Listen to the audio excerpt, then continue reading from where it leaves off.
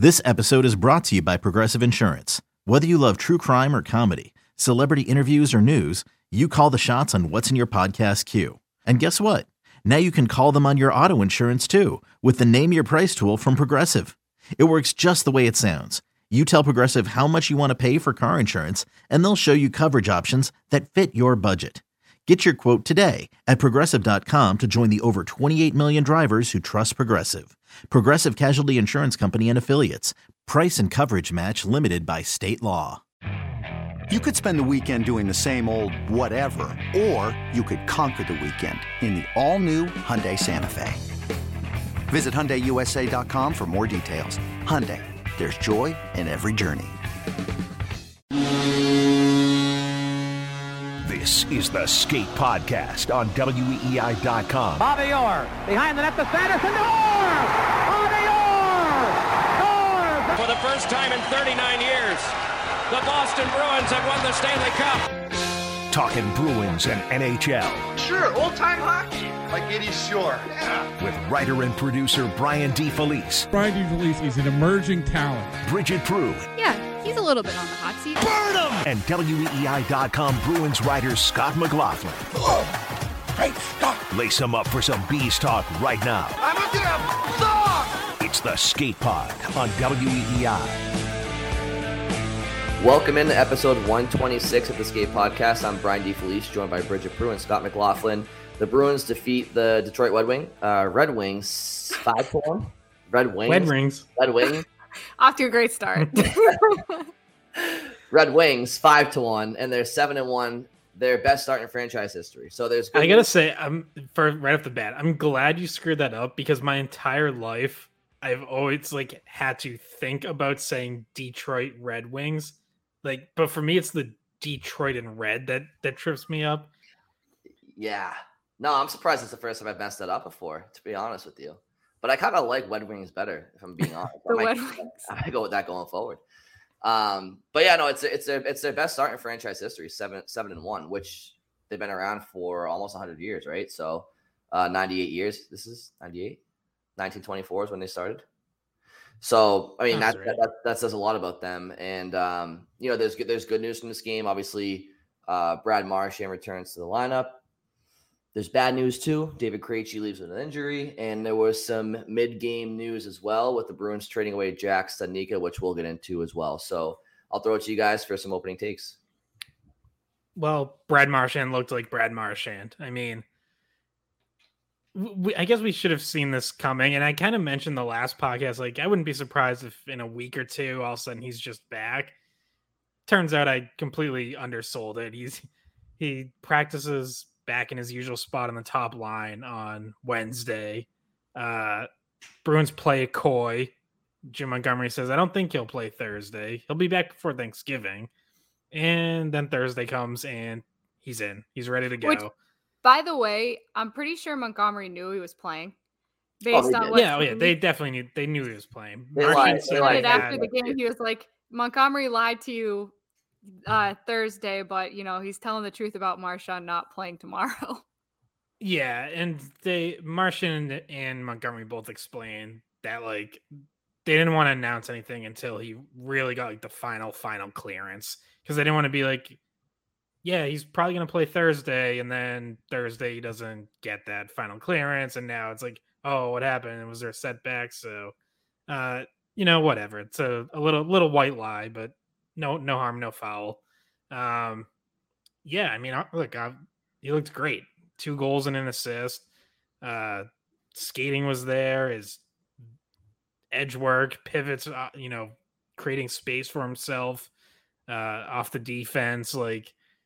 It looked like what we expect from Brad Marchand. And, he said on Wednesday that he's skating pain-free for the first time in 6 years, which is a pretty scary thought if you're the rest of the league. I know to the outside and even probably to us, initially, it's oh my God, are they rushing him back? This is a month ahead of schedule. And it turns out they just kept this very quiet. But Marchand said that the schedule had changed months ago and they had right around this time circled. So they probably knew in September that it was going to be more like late October than late November.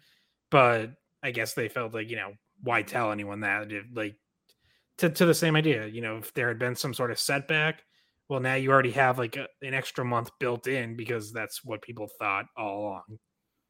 Yeah, he played great. He helped. Obviously he was a big addition to the power play, but he helped on their entries to the power play. I can think of a few times where he skated it into the zone and set things up. So, he was a big help on the penalty kill power play. He helped their entire game. Not really anything surprising. And coach said, he thought his first 40 minutes he was a little bit rusty, which is kind of funny because I didn't notice anything like super rusty about how he played early on in the game, but that he really turned it on, he thought, in the last 20 minutes of the game. So when we talked to Marchand himself, he said that he felt like he made progress as things went on. He said, even if I played like complete crap, I still would have been happy because he just wanted to get in there and start, getting real game action under his belt. Yeah, and I got to admit, I was a little confused after practice yesterday when they said he wasn't going to play tonight against the Red Wings, just because, and yes, the Red Wings, just because why would you give him top line rushes and top power play minutes and take that away from somebody the day before a game when you could be giving them reps? And so like, it just made no sense to me. And then obviously today they were like, just kidding guys, trick or treat. We got you good effers. Yeah, but we really should have known, because I made note of it on Wednesday. I was like, that's definitely a notable step. But then when they tell you like, not quite ready yet, it's like, oh, well, maybe, they just wanted him to practice there to get reps. But it's like, yeah, we probably should have known something was up, and he was very close. But now we know. Monday. Now we know from McAvoy. When McAvoy gets out of a no contact jersey and practices with Hampus Lindholm, he's back. Yeah, even Monday they had Marchand taking first line reps when we were there, and he looked completely back to normal on Monday too, right before they did their Halloween costumes for the children's hospital. I was like, he looks ready. Monday was mostly with the extra forwards. He was with he was Stanika and started with the extra forwards, but he also took reps, top line reps too. So he didn't disappoint when he came back, and coach, of course, AJ Greer is a Tiger, but Brad Marchand is a Tasmanian devil. So, and he'll bite someone's leg off to get to the puck. So this Montgomery, I'll tell you, him and his nicknames. Bridget, you bring up the power play, and it looked 3 for 6 tonight with Marchand in the lineup. Obviously, as you mentioned, helps the zone entries, but clearly helps the finish too, right? Both of his goals in the man advantage. So it's just. Do you chalk up their early season power play struggles to the lack of personnel? Maybe you add an all-world player and it kind of starts clicking right off the bat. What? Scott? Sorry, I totally missed that. I was looking something up. Dude, I thought Scott just big time spaced out on us right there. No, you caught me off guard. He's fixing the website for Scott's Tots, a Scott McLaughlin charity. Just the power play improvements, obviously, with Marchand back in there. Well, so I'll start because I figured Scott maybe is still looking something up, but they start out with all forward power play again, but they throw Marchand in there instead of Lindholm. They keep Krejci, DeBrusk, Pasta, and Bergeron, and then they had to go away from that, obviously, when Krejci got hurt, so they go back to putting Lindholm in, and it's kind of funny. That's the first time we see Marchand play that kind of. I can't remember a time last season where they had an all forward power play. I don't know about you guys. So it was just interesting to see him go with all of those guys at the same time. But that unit wasn't very successful. So they actually had more of their success when they threw Lindholm back in there. Yeah, I mean, they've used that at times, but it's never really been their base standard power play. Obviously, they had to change it once Krejci went down, and then it clicked, which, I don't necessarily think those two things are related. I think they just made adjustments to the Red Wings penalty kill. But yeah, Marchand definitely helped, certainly in terms of entries, which, I know Bridget mentioned earlier, and we talked about in the last podcast how they were getting, too bunched up or kind of going laterally too much. Marchand was kind of just doing his usual kind of dancing and darting into the zone. And then what he does so well is like that pull up move where he gets kind of like halfway into the zone and then just that quick pull up to get himself space and sort of survey the situation. It's just kind of something that's been missing. We've seen a lot of, turning it over at the blue line or trying to rim it around and hope, that someone's there to keep possession. But Marchand makes it look almost easy, and obviously it's not, or other guys would be doing it. But yeah, that was huge. Well, it's his edge work too. I mean, that's when Marchand retires, that pull up move it should be named after him. I mean, it's something he's been doing for 10 years, and he makes it seem effortless because his edge work is so strong. But it stands out to me, and it's something we already knew about the player, obviously. But he steps back into the lineup. They're 6-1 without him, so tip of the cap to the Bruins for that. But it's just the latest reminder if he's an absolute game breaker. I mean, I think the Bruins, they played fine the first two periods, but it was a game that was up in the air. It was kind of back and forth, and nobody really established too much dominance over the other team as far as territorial play. But he gets that power play goal in the second period and makes it 2-0. Yeah, Detroit scores late, but I don't know. It's just there's something about him, just his presence out there. He's an added game breaker to the lineup. And for half a game, we finally got to see a pretty one of the more elite top sixes in the NHL. Obviously, Krejci goes down. We'll get to that, but yeah, I mean, having him back is huge. And in addition to your stars playing well and being on the score sheet, once again, the Bruins got balanced scoring, and it starts with Charlie Coyle on that pull-up play that Scott was alluding to from Marchand, but really pretty play from Coyle through traffic, strong finish. As the third period got underway, Craig Smith obviously got his first goal of the year. A little bit of puck luck, but again, putting it to the net, being in the right spot, and your stars were your stars, Pastrnak, Marchand. So it was just a good overall team effort offensively. Yeah, I especially loved the game Jake DeBrusk had. He helps win a battle along the boards with Marchand to set up that Coyle goal. And then Marchand's second goal, it's DeBrusk jamming away at the net front, keeping that play alive, and eventually it pops over to Marchand. Yeah, by the way, that I actually on the replay thought that at first I thought that it was a rebound that Marchand grabbed, but on the replay, I think DeBrusk chipped it over to him. At the last second, he chipped it over. He knew Marchand was crashing and kind of sneaking down, and he found him. Yeah, and DeBrusk was just making plays like that all night. I thought his second, third efforts, his puck battles were just great. He kept consistently winning battles, keeping plays alive, and showing determination that has been there a lot more this season and late last season, and wasn't there enough, before that. But this was just prime example of the way that he needs to play and the way that he's capable of playing, and just how disruptive it can be, especially in line with Bergeron and Marchand, where those guys are doing that as well. Now you add a third guy who's going to play that way, and it's just an absolute nightmare for any defense. Yeah, I don't know if this is, if it's time for us to talk about some of the other guys, or if you guys have any other thoughts on Marchand, but originally in the first period, I noticed this, and just kind of throughout the game as well, Pavel Zacha really just didn't have the puck. He just very rarely got opportunities.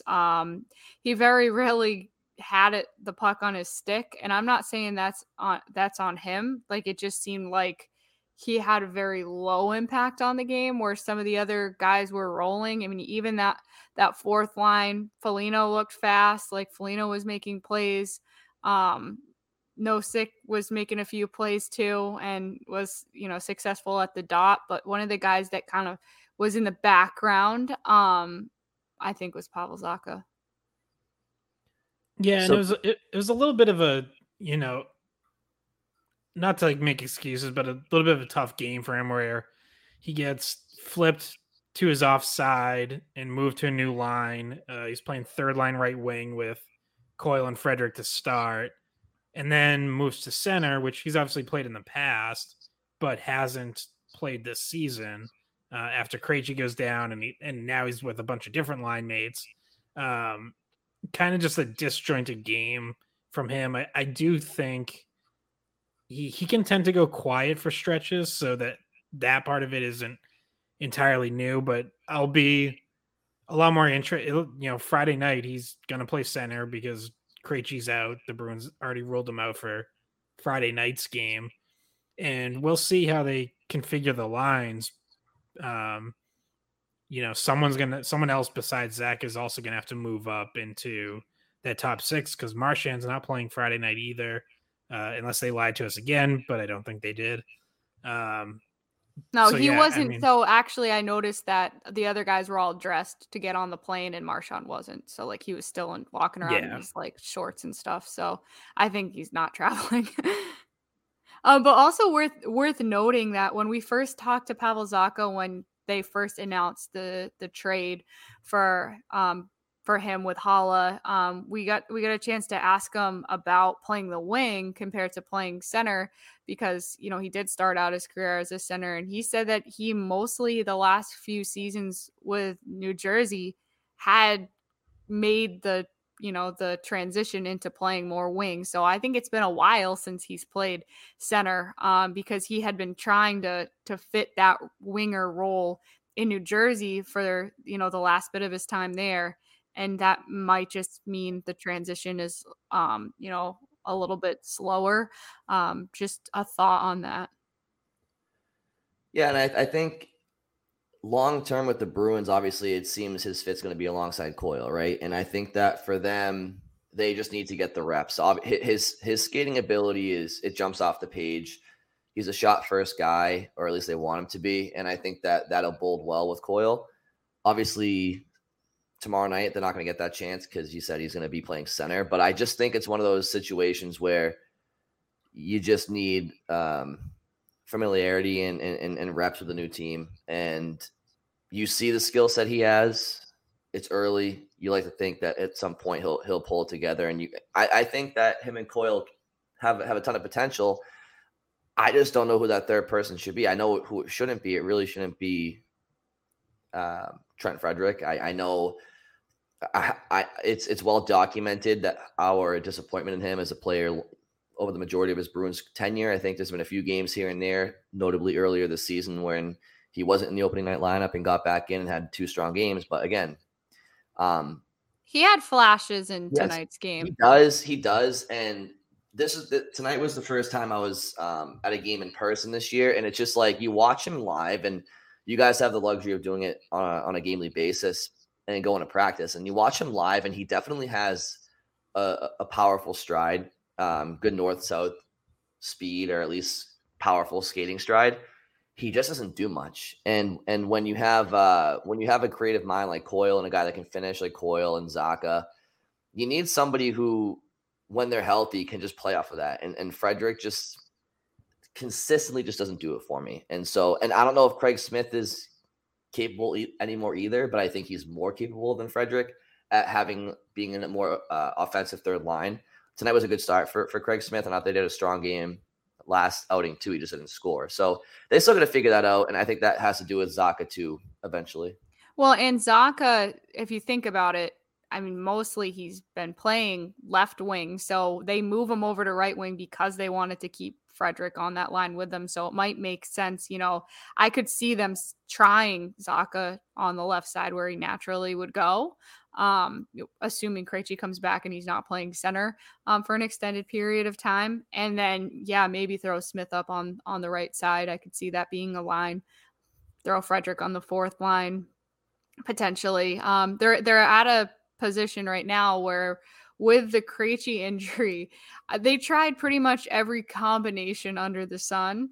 As soon as Krejci went down, I'm watching it. It's like, okay, well, they threw Zaka in center. Oh, now Pasternak's double shifted with the fourth line and the second line. Oh, now he's on the first line, and they go perfection line, and it's like everybody was everywhere as soon as Krejci went down, and it was just kind of like chaotic to try to keep track of up on the ninth floor. Just like, okay, trying to keep a mental note when every single shift you didn't know whether or not it meant anything or not, because like trying to figure out what they're going to do next game, it was kind of hard to tell. And I feel like we're going to go into this game in Columbus and there might be a quick trigger for Montgomery to change things up.